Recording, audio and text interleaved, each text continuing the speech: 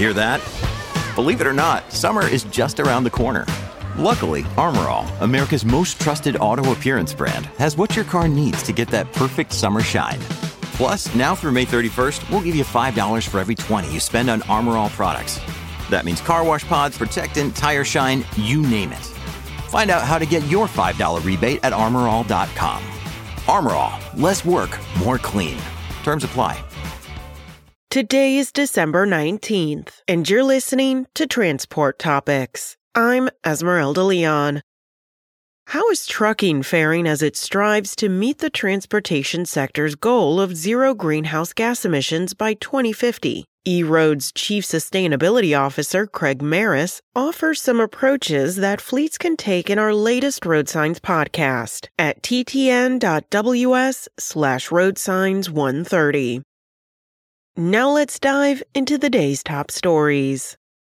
Nikola founder Trevor Milton on Monday was ordered to spend 4 years behind bars for lying to shareholders about the electric truck maker's progress. A jury convicted Milton in October 2022 after a 2-month trial featuring evidence including an infamous viral video that appeared to show a Nikola Semi prototype traveling under its own power. It was actually rolling downhill thanks to gravity. Milton stepped down as the company's executive chairman in September 2020. He was charged by federal prosecutors the following July. Milton is likely to appeal his conviction.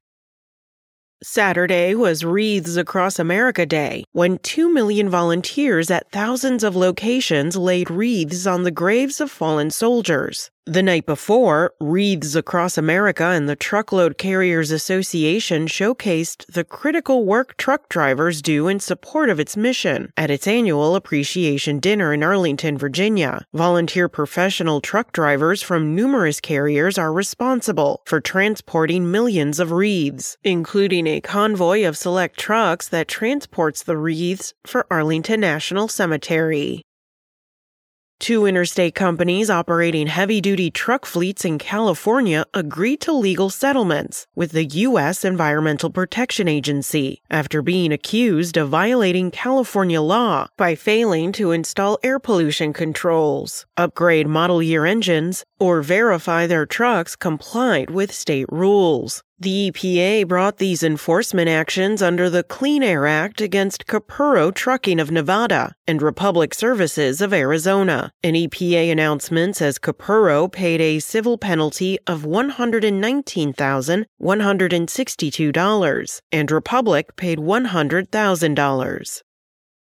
That's it for today. Remember, for all the latest trucking and transportation news, go to the experts at ttnews.com.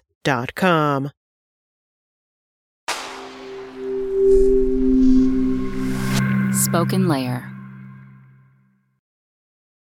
Want to learn how you can make smarter decisions with your money? Well, I've got the podcast for you. I'm Sean Piles, and I host NerdWallet's Smart Money Podcast. Our show features our team of nerds, personal finance experts in credit cards, banking, investing, and more. And they'll help you make the most of your money while cutting through the clutter and misinformation in today's world of personal finance.